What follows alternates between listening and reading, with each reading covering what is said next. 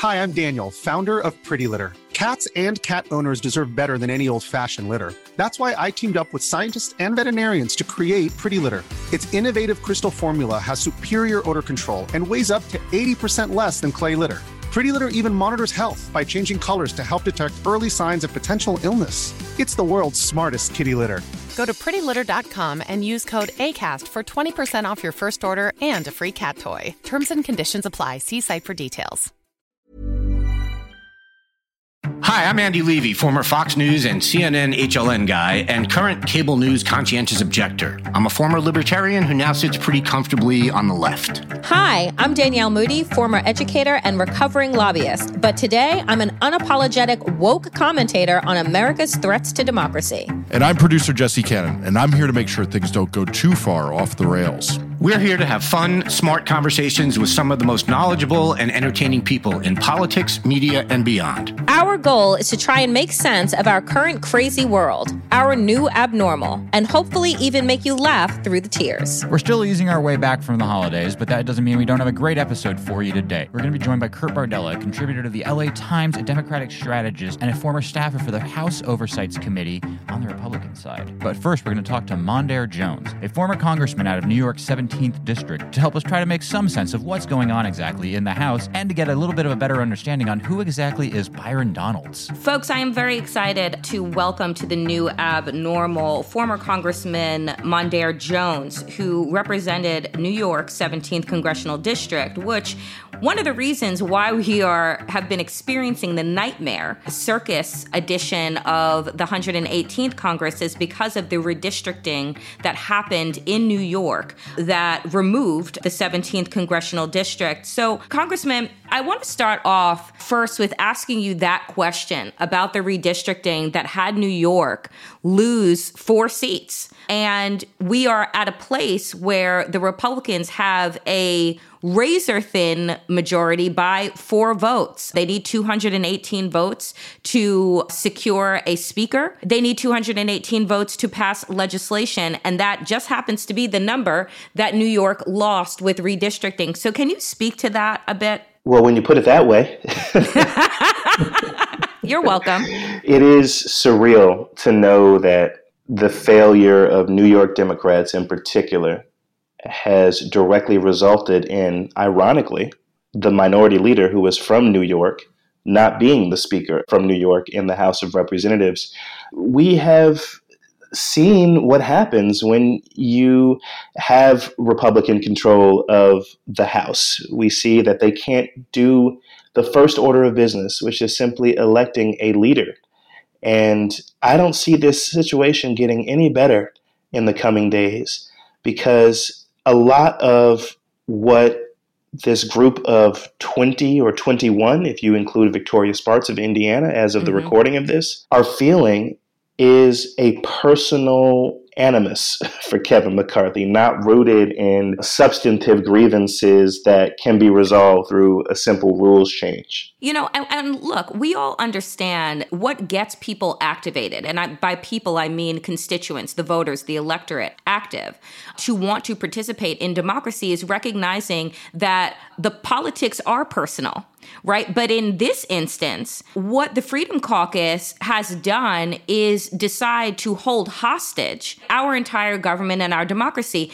What does it say to you that 20 people can hold up the will of over 400 to get work done? What does it say about our systems and how we have seen so many cracks since the appearance of Donald Trump in our body politic back in 2016? What does it say that 20 people can do this? Well, it says a few things. As an initial matter, it says that the Republican Party is not serious about actually governing. I mean, they campaign in ways that oftentimes are better than my Democratic colleagues, but when they actually get the reins of government, it is or should not be surprising to people that the same folks who increasingly don't believe the federal government should exist don't really care about resolving the question of who's going to lead their caucus and be the next Speaker of the House. Now, systemically, to your point, this is also an indictment of a system of partisan gerrymandering. Mm-hmm. The vast majority of these 21 people who identify as Republican but are voting for someone other than Kevin McCarthy, these people are from deeply red districts that have been tailor-made for them to win their primaries and then to coast to victory in general election contests, regardless of how crazy they are. You know, I want to stick on the gerrymandering for a minute, because that is a term, right, that folks inside the Beltway. I worked on Capitol Hill. I was a lobbyist after I worked on Capitol Hill for a New York member of Congress, Yvette Clarke. And what I realize is that when we talk about voter suppression, when we talk about gerrymandering, the average person, right, who by virtue of how our public school systems are set up to, not create civic engagement, to not really teach history in a way that is going to produce citizens that are aware of their power and their purpose, what I realize is that people don't really understand what that means, what Republicans are doing, why a Lauren Boebert, why a Marjorie Taylor Greene, why a Jim Jordan exist in the first place. And so can you in elementary terms for us, express what it is that Republicans, aided by our judicial system, have been able to do to districts and to the vote? Absolutely. Every 10 years, in most instances, following the completion of the census, the different states in this country are allocated a set number of congressional districts.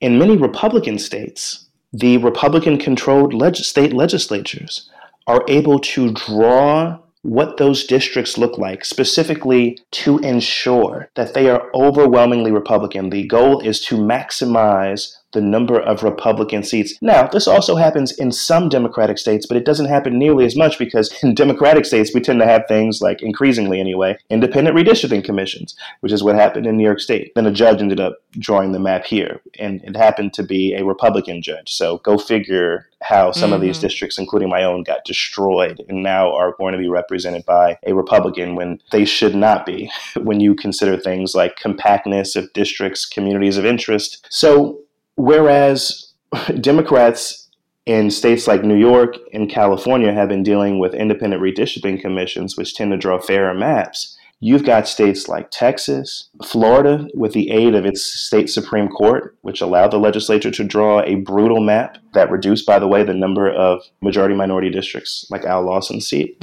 are in a situation where they've got these deeply red districts whose residents watch Tucker Carlson and other Fox News TV hosts all day and believe what they see and hear and buy into the idea that Kevin McCarthy is the Antichrist and at a minimum are going to vote for a Republican regardless of whether they vote for Kevin McCarthy for Speaker or not. That is a situation. There are no actual electoral repercussions for people like Lauren Boebert. It's so infuriating, right? Because when we talk about getting people out to vote and we talk about these historic numbers that are needed and we talk about waking up the electorate, I think that it's really important for people to understand what we are up against. It isn't just about getting people registered to vote and then making sure that they actually get to the polls, but making sure that we have districts that make sense, that don't look like pretzels, in order to allow for more Republicans, more insurgents, which is what they are acting like, to take over our government. I want to shift gears now to what we are seeing over the last couple of days play out on the House floor, particularly what has happened with what I'm going to call the faux nomination of Byron Donalds, and the invocation of Frederick Douglass and Martin Luther King Jr. by Republicans. And they're wanting to applaud what they believe is going to be, this historic nomination, which we all know is part of their larger game. So can you speak to, maybe the nausea that you had when you saw that come up, or what you think about their puppetry? The whole thing was crazy. Byron is a friend. He has a lot of different talents, but on policy, he could not be further from where Frederick Douglass was. He is ultra MAGA in the way that the president describes and has aligned himself with Lauren Boebert and others in the far-right Freedom Caucus. The fact that he is Black does not absolve him of culpability with respect to the positions that he holds. You know, it's interesting to hear Republicans talk about how race doesn't matter, but as soon as they get to nominate a black person, that's all they want to talk about. Mm-hmm. So it's you know, the latest in hypocrisy. But I do wish him well, because I want him to succeed in opening the eyes of his colleagues to the importance of the Black experience, and how that's not something that should be glossed over, but rather interrogated, because we know that the Black community, and Byron grew up in New York City, and so he knows this, and in fact was a Democrat for a chunk of his life, it is different from the experience of white Americans. And that's something that I think should impact policy as we try to resolve, you know, hundreds of years of systemic discrimination. But I suppose that if you don't see that as an issue, you would not be the person to be advocating for that. Definitely, surely not inside of the Freedom Caucus. You know, one of the funniest tweets that I think that you put up, Congressman, was we thought that the biggest scandal that was going to happen for Republicans was going to be George Santos. And I cackled, because I am from New York, from Suffolk County, Long Island. So George Santos is not a part of my congressional makeup, thank God. But what does it say that they are willing to, let's say, shun this grifter and charlatan? But the reason why George Santos was even able to come into the body politic is because of Donald Trump, because of their embrace of the fact that who cares about an emoluments clause? Who cares about foreign aid? Who cares you don't give up your tax returns? What does it say that, oh, this is a person they're willing to draw the line for, but not really, because they need his vote for Kevin McCarthy, but he came to be because of their embrace of Trump and Trumpism? The only reason Republicans on the House floor are embarrassed to sit next to George Santos is because he lies a lot worse than they do. I mean, you know, he obviously can't tell the truth for his life. The scandals are legion. But think about all of his Republican colleagues who lie about President Biden, who lie about the Democratic agenda for working families, who lie about basic statistics, facts and figures, who, in fact, lied about the free and fair election that occurred in 2020 that got us President Biden. And, you know, they did this by voting not to certify that free and fair election just hours after nearly dying alongside me. So these people lie all the time. It is in their DNA. George Santos is just really bad because he keeps getting caught in spectacular fashion. And that is why they're embarrassed, but not so embarrassed that they won't accept his vote, that Kevin McCarthy and his supporters won't accept his vote in exchange for cover. Kevin McCarthy hasn't said much of anything about George Santos. No. And there's a reason for that. Yeah. It's because so long as you can do something for Kevin McCarthy, specifically to make him speaker, which, again, I'm not certain at all is going to even happen, even after all the concessions he's made, then you're good with him. And the rest of the country be damned. Let's talk about Kevin McCarthy now, which is Kevin McCarthy is not an ideologue, right? Kevin McCarthy is not a person that embraces any strong feelings or causes whatsoever. He is a politician. He is a politicker. He can raise millions of dollars by telling people exactly what it is that they want to hear, exactly when it is that they want to hear it. What do you see as the real causation of this 20 who are never Keviners? Because Kevin, we watched him right after the insurrection happened for about a hot minute, get on the House floor to condemn violence, to condemn Donald Trump. And then we watched him jump on a plane to go to Mar-a-Lago to kiss the ring of Donald Trump. So we know that Kevin will give people what they want so long as he gets what he wants, which is to hold the gavel, even if it's hollowed out from the inside because of his own horse trading. So what is it that is causing these people to say never Kevin when they know that they can essentially ride this man like a donkey? And in fact, many of them should feel gratitude towards him, because I look at someone like Matt Gaetz, who's probably the biggest never Kevener, as you say, in the House GOP caucus. When Matt was under investigation by the Federal Department of Justice for child sex trafficking, among other things. Mm-hmm. Kevin wasn't out here criticizing him. So I'm thinking to myself, what more did you want from Kevin? But I think it's that they don't respect him as a person. They view him as someone who will tell them whatever they want to hear in exchange for their support for the speakership. The speakership is something that Kevin has wanted for decades. It was denied to him back in 2015. He was the heir apparent to John Boehner after he resigned from the caucus, after, by the way, the Tea Party Republicans ran the last speaker out, or the second to last speaker out.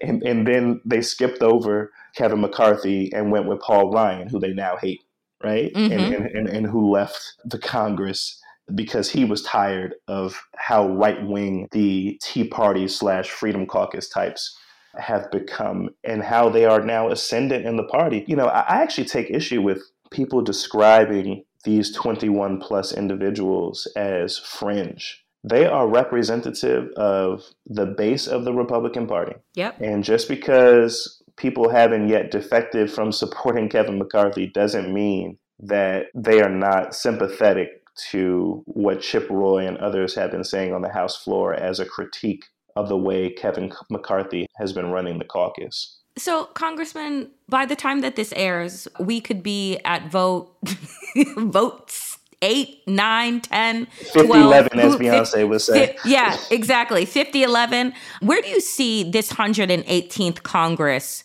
going? We have allowed, what I kept saying on Twitter and in other spaces is that Kevin McCarthy deserves everything that he gets. This is what happens when you invite the monster to dinner. You become the meal, right? And so this is what has happened with the Republicans' embrace of insurrectionists, white domestic terrorists, racists, misogynists. This is what has happened. They are now unrecognizable even to themselves. So if and when they finally elect a speaker, what do you think the 118th Congress looks like for the next 2 years? I think it is a catastrophe. Even if Kevin McCarthy were to become speaker, he has, at least as of the reporting of this morning, agreed to a rules change that would allow one person, one member of the House of Representatives, to move to vacate the chair, which is a procedure that allows for a vote on replacing the speaker. And you know the Democrats are down to replace Kevin McCarthy as speaker under such circumstances. So there are so many ways in which Kevin McCarthy's tenure can be short-lived and will be short-lived, to say nothing of his inability to pass actual legislation. If you can't even get nearly all of your Republican members to vote for you as their speaker, how can you corral them to vote to avert the debt limit crisis, which is looming, or to reauthorize things, or to, by the way, pass the next omnibus appropriations bill so that the federal government doesn't shut down after September 30th of this year? These and so many other things, like constituting committees, are extremely important. And I know that a lot of Americans, for understandable reasons, are not as attuned to them as I am as a former member. But these have material impacts in the lives of everyday folks. And Republicans in this 118th Congress have shown no competency and no willingness to grapple with just the day-to-day responsibilities of being a governing party in the House. I mean, it is quite extraordinary. And while people are popping popcorn and popping bottles as we watch what we perceive to be the implosion of the Republican Party, we also have to recognize that this is catastrophic for the sanctity of our democracy, that something like this has not happened in 100 years. And so what does that say about our ability to govern? What does it say about our standing in the world? And so while I think rightfully so, we can revel in so many ways to say this is what happens when you let the toddlers run the show, they run it off of a cliff. At the same time, how do we maintain our democracy and keep it on track is going to be, up for debate for the next 2 years. Congressman Mondaire Jones, thank you so much for making the time to join the New Abnormal. We really appreciate you. Thanks for having me. Hi, I'm Daniel, founder of Pretty Litter. Cats and cat owners deserve better than any old-fashioned litter. That's why I teamed up with scientists and veterinarians to create Pretty Litter. Its innovative crystal formula has superior odor control and weighs up to 80% less than clay litter. Pretty Litter even monitors health by changing colors to help detect early signs of potential illness. It's the world's smartest kitty litter. Go to prettylitter.com and use code ACAST for 20% off your first order and a free cat toy. Terms and conditions apply. See site for details. Wow. Nice. Yeah. What you're hearing are the sounds of people everywhere putting on Bombas socks, underwear, and T-shirts made from absurdly soft materials that feel like plush clouds. Yeah, that plush. And the best part? For every item you purchase, Bombas donates another to someone facing homelessness. Bombas. Big comfort for everyone. Go to bombas.com/ACAST and use code ACAST for 20% off your first purchase. That's bombas.com/ACAST. Code ACAST. This show is sponsored by BetterHelp. You know, there's something I've really been needing to get off of my chest lately, which is that everyone and their mother should listen to the Andre 3000 album because it lifts my spirits on a regular basis, 1000%. We all carry around different problems, big and small, and let's be honest, when we keep them bottled up, it can start to affect us negatively. That's where therapy comes in. It's like this safe space where you can unload all those burdens and start figuring out how to work through whatever's weighing you down. Therapy can make a difference. I know this from firsthand experience, and it's not just for those who've experienced major trauma. It's for anyone who wants to improve their mental well-being. Therapy can help you learn coping skills. It can teach you how to set better boundaries, and it can make you be a better version of yourself. If you're considering therapy, why not give BetterHelp a try? It's entirely online, which means it's convenient, flexible, and fits into your schedule seamlessly. Plus, getting started is as easy as filling out a brief questionnaire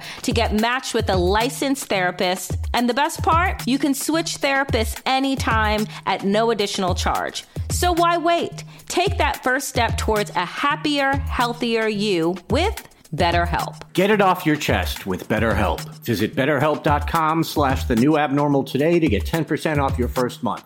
That's BetterHelp, HELP.com/thenewabnormal.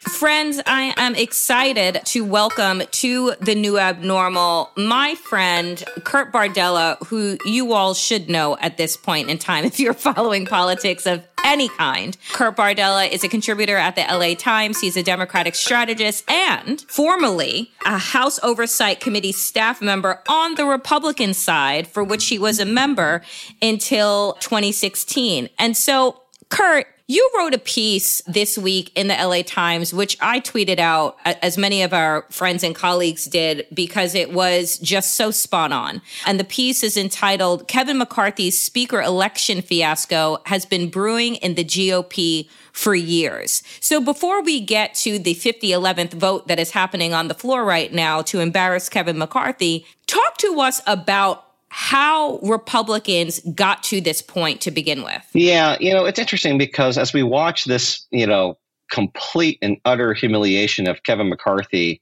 unfold day by day here, I think it's important that people understand that this isn't something that just happened overnight, that was spontaneous, that you couldn't see coming. This was, as I wrote, years in the making. And the moment that I believe that this began was on June 10th, 2014, when that night, the sitting House Republican Majority Leader Eric Cantor lost his primary to a right-wing challenger named Dave Bratt. No one saw this coming. No one could imagine that someone as powerful as the sitting House Majority Leader would be in a situation where he would lose his seat. Cantor was part of the trifecta that was dubbed the Young Guns. They were going to be the next generation of leaders for Republican. And the three that made up that group was Cantor, Paul Ryan, and Kevin McCarthy. But that night, and I remember being on a conference call that Steve Bannon was on, gloating that they had, quote, finally gotten the scalp that they needed to propel their movement forward.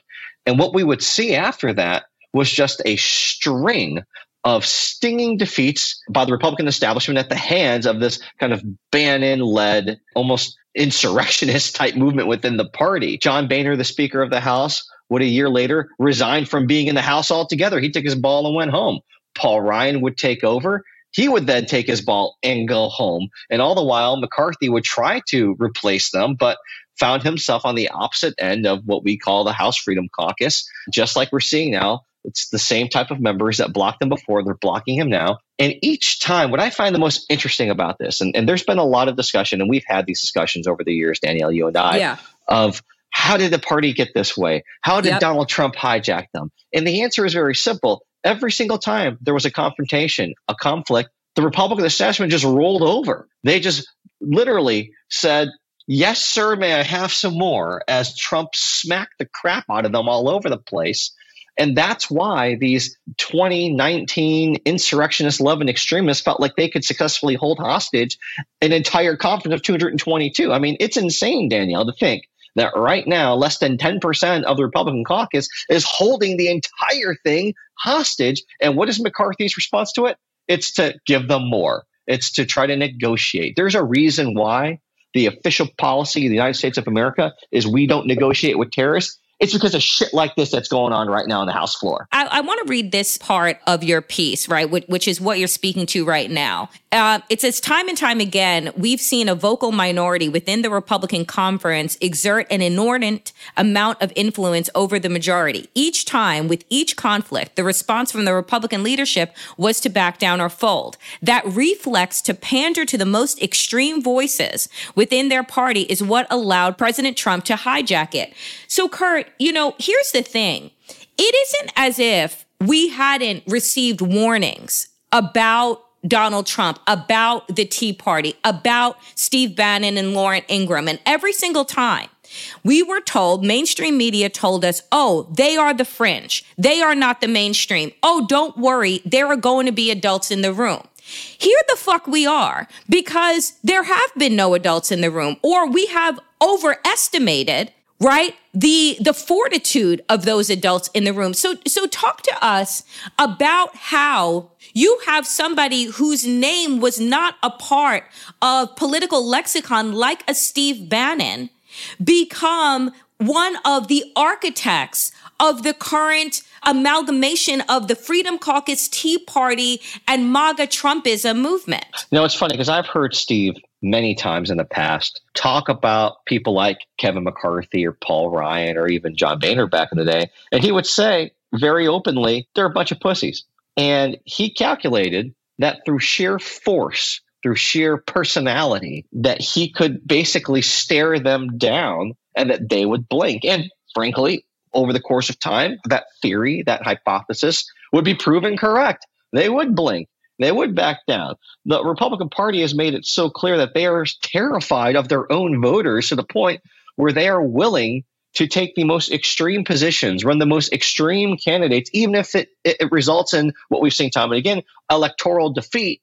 Mm-hmm. They know that if they in any way try to stand up, that it could cost them their seat. And so what's happened is this is a prison of their own making. They've put themselves in this position where those extremists who have now successfully found themselves to be a member of the House of Representatives can band together and just make their life a living hell. And it's just mind-numbing to me to watch that their response to this, Kevin McCarthy right now, is to negotiate rules and procedures that will make it easier for more extremists to become part of Congress and to exert more influence over them. I think a lot of people in the Republican Party right now need to be asking themselves, is the price that Kevin McCarthy is willing to pay to obtain even the appearance of power, because let's be honest, he won't have any power. Right. He's a hostage right now. And even if he gets the speakership, he will be their hostage and their puppet. Is that price worth paying to make sure that Kevin's Speaker of the House? Because they're giving away every piece of leverage, every ounce of power they could possibly have. And you have to ask yourself, what the fuck is the point of this? Like, what are you guys doing? For everyone right now who casts these people as rebels, the 20 that are holding the House of Representatives hostage right now, they're not rebels, by the way. Let's just be clear about that. That's almost an insult. I cannot stand that this is what they're being referred to. For them, it is a badge of honor. As each and every vote would go, we're watching the smirks on Lauren Boebert and Matt Gaetz's face get wider and wider. And I'm like, they're not rebels. rebels, right? They're idiots. They're insurrectionists. They're domestic terrorists that have taken hold and hostage of our government and our democracy. And I think here, Kurt, words matter. What we call these people, what we refer to them as matters because it sets a tone for what it is that we're going to tolerate moving forward. Yeah. And to your point, as it pertains to Kevin McCarthy, they keep telling me that there are moderates that are left within the Republican House. They keep saying that, the moderates and the centrists won't stand for this. You tell me, who the fuck are they talking about? Yeah, I don't know. Because I'm confused, because these are the same people, right, that after that same chamber that they can't elect a speaker in, that was ransacked by their own MAGA mob, right? 100 of them still voted to decertify the election against Joe Biden. So I'm confused about who the moderates are and what the ideology is that they're fighting over. Because in my mind, there isn't any. Yeah, because when you have on the other side of the Matt Gaetz, Lauren Boebert push here, when you have Jim Jordan, Steve Scalise, Marjorie Taylor Greene, that's not moderate, folks. We all need to have our heads examined if we think that that's what moderation is to line up behind people who didn't think twice about abandoning democracy, who didn't think twice about casting the domestic terrorists of January 6th as political prisoners who are being oppressed by their own government and all that bullshit that we hear them spew time and again. If there were truly moderates in the Republican Party right now in the House of Representatives, they would be banding together themselves saying, Kevin McCarthy, if you get into these lunatics, we're not voting for you either. Fuck that. No one's doing that. For all of the, theater that we're seeing play out right now, my biggest disappointment, which has been a source of disappointment for years now, is that the so-called grown-ups in the room who do know better, who have professed to care about the institution, are letting this happen and not standing up saying, hey, if you're willing to give away the store to Lauren Boebert and Matt Gaetz and Paul Gosar, we're not voting for that, Kevin. We'd rather you step down and us pick somebody else who can at least ensure that we have a chance at getting shit done this year. Because let me tell you something, the way that this is going, this is the high point of the year right now, Danielle, let me tell you. This is as good as it's going to get for the Republicans in Congress. We're a handful of days in, and this is the high point? Oh, my God. If you allow these people to get all of these concessions so that one person can hold the entire Congress hostage every day with a vote about the speakership. Let me tell you something. Have they thought this through? What do you think Adam Schiff and Eric Swalwell are going to do when you kick them off all their committees? If I'm them, I'm walking to the floor every day and holding the floor hostage to have a vote on the speakership. Because that's what these idiots, these morons, are going to allow to happen by negotiating for this speaker in name only, Kevin McCarthy. I can't stress enough, Danielle, that even if Kevin successfully negotiates his way out of this, he will be, A, the weakest speaker we've ever seen. B, he won't be speaker by the end of the year anyway. So all of this will be for naught. And C, it will pave the way for a potentially economic catastrophic showdown that could result in the full faith and credit of the United States going underwater. Outside of the one vote vacate of the speakership, right? Let's talk for a moment about these other concessions, because some of them are about your former committee that you served on, the oversight, right? And we're looking at this and what some of these Freedom Caucus members, they want more Freedom Caucus members on the oversight committee so that they can turn the next 2 years into Benghazi on crack, right?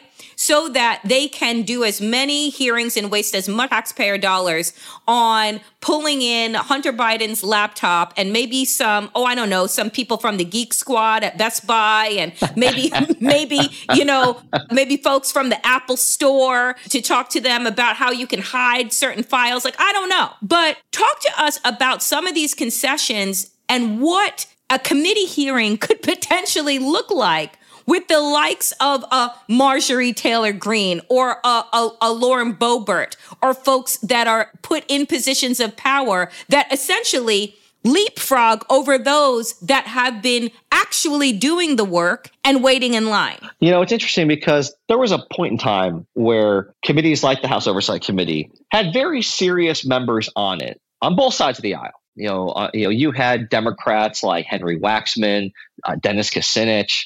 You had Republicans like Tom Davis of Virginia, who even led the NRCC at one point, but was a very moderate member of Congress, who took the job very seriously and who felt very strongly that after the comedy act that was the Oversight Committee during the Clinton years, where Dan Burton would launch witch hunt after President Clinton, that there needed to be a reset and it needed to be a more responsible place. To go from that to a place where a Marjorie Taylor Greene could be dictating what the government should be investigating, where these lunatics could have subpoena authority, deposition authority, where they can, very candidly, they can use the instruments of power to wreck a lot of lives. It's dangerous. It undermines the credibility of the Congress even further than it is already. Let's even set aside the fact that for the last 2 years, Republicans in Congress have been ignoring congressional authority, have been undermining congressional subpoenas via the January 6th committee, that some of these very members who want to serve on this committee were targets of the investigation because evidence surfaced that showed the role that they played in helping choreograph the domestic terrorist attack of January 6th. I mean, imagine if after 9/11, the United States government thought it was a good idea to put members who helped plan and scout that attack on a congressional oversight committee. Some people might say, "Oh, that's an extremist thing to say. That Fox News will lose their mind if they get wind of that quote." But guess what? That's the fucking truth. I'm so sick of people trying to tiptoe around what the right vocabulary is for this stuff. One of the emails that came out that was released over the holiday break, flat out said, I think it might have been a Hope Hicks email that said, "They're going to call us domestic terrorists now." Because you are. Yes. I'm sorry, but when you help plan, execute, cover up an effort to sack the Capitol, hang the vice president, and stop a democratic election, guess what? You're a fucking domestic terrorist. If that happened in any other country, we'd call you that. It's time that we started using that vocabulary here to apply to these situations. And the idea that we would put domestic terrorist sympathizers at the very least on a congressional oversight or judiciary committee to investigate the President of the United States and his family is fucking insane. Let's pull back from the Beltway insider, caring about what is going on and the watching this with popcorn and cocktails. Do the average American people, right, are they looking at this and they're thinking to themselves, if they cast a vote for Republicans during the midterm elections, are they scratching their heads and saying, what did I do? Or are they cheering this on and they think that the Republicans are actually doing something? Because I got to tell you that, I'm not one to give a fuck about going inside the minds of the Republican voter, because I think that in all honesty, again, that if you are naming yourself a Republican in this day and age, then you might as well be akin to the Klan. I really see there is no difference. Whenever I see a Trump flag or a Trump sign in a neighbor's yard out on Long Island, I'm like, yeah, so you've just identified yourself as a racist and a homophobe and a transphobe, and the list goes on. But do you think that these people, do they look at this circus and they think that, oh, this is right because they want the demise of government so bad that this implosion is what they voted for? Yeah, that's interesting because I go back to something that Steve Bannon once said, which was his goal was to burn the whole place down. Right. And this is someone who is a self-described Leninist. And if you don't know what that means, look it up. It's not good. And we're seeing that vision brought to life every day by these people. When you look at the people who voted in this election, and I think Republicans seem to be completely blind to this fact, they barely won the House of Representatives. This was not an overwhelming mandate, a clean sweep of government, a red wave. It was barely a ripple. To the people who voted for Mehmet Oz or Kari Lake, yeah, you probably love what's happening right now because you fundamentally don't give a shit about governance and the welfare of this country. But if you're a voter who took a pass on those type of candidates, which was overwhelmingly the majority of this country, as every single election denier that ran for the United States Senate, that ran for secretaries of state, that ran for governors, they all lost. If you're one of those voters, you're looking at this one, what the fuck are you guys doing? If you're a Republican voter who put in a Republican in your ballot because you believed what they said they would do, which was pass legislation to deal with inflation, to deal with crime, you're wondering, this shit show is not what I voted for either. First impressions matter. The reason why, I remember when Obamacare was implemented and they launched healthcare.gov and it was just a shit show. Let's be honest. It was not good. That first impression painted public perception of Obamacare for a good 2 to 4 years. the first impression of Republicans in power is this shit show that's unfolding for the last couple of days that might go into the weekend and beyond. You are taking a giant billboard out every day right now. Yep. Telling the American people that you are not equipped to govern, that there is no reason why you should ever be given the keys to government ever again. If you give your kid keys to the car and he crashes it like 6 times in a row, you're not going to give him the keys to the car anymore. This is what I think the American people are seeing right now, because most of the time, most people, they don't know the ins and outs of parliamentary process. They don't give a shit. But everyone right now, every paper in America, you look at the Bakersfield, California front page, Kevin McCarthy's district, they are calling them out. And it is very clear. This isn't a both sides thing. This isn't a Republican versus Democrat thing. This is a Republican versus Republican situation. And they look like a bunch of ass clowns right now. We're recording this, and folks, this is right before the 7th vote. Day 3, vote 7. Yeah, day 3, vote 7. This is how we're counting life right now. Is supposed to happen, and we don't know. But I have 2 questions before I let you go, Kurt. One is, do you think that Kevin McCarthy is wounded to the point that he needs to pull out, or is it that his ego and thirst for power, which at this point is so fucking hollow, like the Republican's heart, that he won't let it go, that he is a dog with a bone and he's going to just keep going? He said that he wants to beat the record, which is over 100 votes to get to the speakership. I can't imagine that the Republican conference, even as little as I think of them, will stand for this. So do we go through the weekend if it's not solved today? Yeah, we do. Because here's the thing about McCarthy. He has lusted for this position for more than a decade now, really. And if he doesn't get it, he's done. I mean, I think that he'll leave Congress altogether if he doesn't get the speakership. So for Kevin, this is all or nothing. This is win or go home time. It's also, where do you see do you want to go down in history as the guy who got ran out of Congress this way? Do you want to, without even getting the prize, even if you only have it for a week, a month, 6 months, do you really want to go down as someone who will be not just a footnote in history, but a laughingstock in history? If you're going to endure this kind of pain and humiliation, you better damn well get something out of it at the end of the day. Otherwise, what was it all for? I mean, why even put yourself through that if you don't get the prize at the end? So Kevin has a lot to fight for personally. Whether or not his conference has an appetite to put up with that, I don't know. I do think it helps him that the face of this movement is a Lauren Boebert, a Matt Gaetz, people that the colleagues don't really feel very highly of in the first place. Nobody, I think, in Kevin's side wants to feel like they gave in to Gaetz and Boebert. No matter what they think about Kevin, this fight for them, I think, is a little bit bigger than that. So I could see them digging in. I could see Kevin digging in for a long time, because the only thing more dangerous than someone fighting for something is someone who has nothing left to lose. And in Kevin's case, if you take this away from him, he's got nothing left at the end of the road here. So there's every incentive to keep fighting, because if he loses, he's done. He'll leave. He'll end up like Boehner, like Paul Ryan. He'll have to take his ball and go home in humiliation. And I don't think that's in his DNA. You've given this much, you got to get something out of it. I think that's where his head's at least right now. Whether or not the rest of the conference has an appetite for that, I guess we'll see. I do think that this will go into the weekend.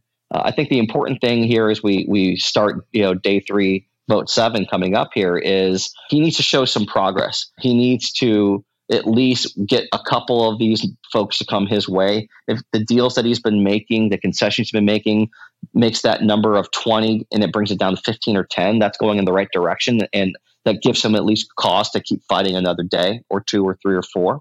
So we'll see. Last question for you. Byron Donalds and the fact that the Republican Party just can't seem to help themselves when it comes to puppeteering a Black person or a person of color. This performance that they did invoking Frederick Douglass and Martin Luther King Jr. had me want to jump through the screen and slap all of them. I don't believe in violence, folks, but that was the feeling that was conjured inside of me. What do you make of this? Well, I mean, it's exactly what we have seen from the Republican Party time and again here, right? It's, we're not racist. Look, we have this Black person on our side. How could we possibly be racist? It is a disgusting display of of, tokenism that isn't serious. I'm appalled by them parading around a person of color like that, frankly, when everyone knows it's not a serious effort to make this person Speaker of the House. But that just tells you the worldview of how these people view people of color. They're mascots to them. Yep. They're not real human beings. They're disposable, they're dispensable, and they only want to bring them up on front of the stage when it suits them. And, it's par for the course of this racist party. Everything that these guys do day in and day out just further shines a light on their flagrant and blatant racism. They aren't trying to hide it. They don't wear hoods anymore because they don't feel like they need to. They can just openly, brazenly racist. And everything that they are fighting for right now, it needs to be seen through the lens of racism, because everything that they do is seen through the lens of white nationalism. Their attitudes on crime, their rhetoric on immigration, everything is about people of color taking something from us. And that goes back to, Charlottesville. There's a reason why almost every single insurrectionist that we saw on January 6th was white. It's par for the course for these guys. Yeah. Kurt Bardella, I appreciate you so much. Folks, the op-ed is in the LA Times. If you want to know more about the history as to why we are at this point, check it out. It's entitled, Kevin McCarthy's Speaker Election Fiasco Has Been Brewing in the GOP for Years. And if you're not following Kurt Bardella on Twitter, you are missing out. And you can catch him all the time. I don't know when you sleep, dear friend, on MSNBC, because he is a contributor there. Appreciate you, Kurt. And, maybe you'll come back for the 50-11th vote. Who knows? I think this is something we're going to experience together, my friend. I appreciate you. Hope you enjoyed checking out this episode of The New Abnormal. We're back every Tuesday, Friday, and Sunday. If you enjoyed it, please share it with a friend and keep the conversation going. This podcast is a Daily Beast production with production by Jesse Cannon and Seamus Calder.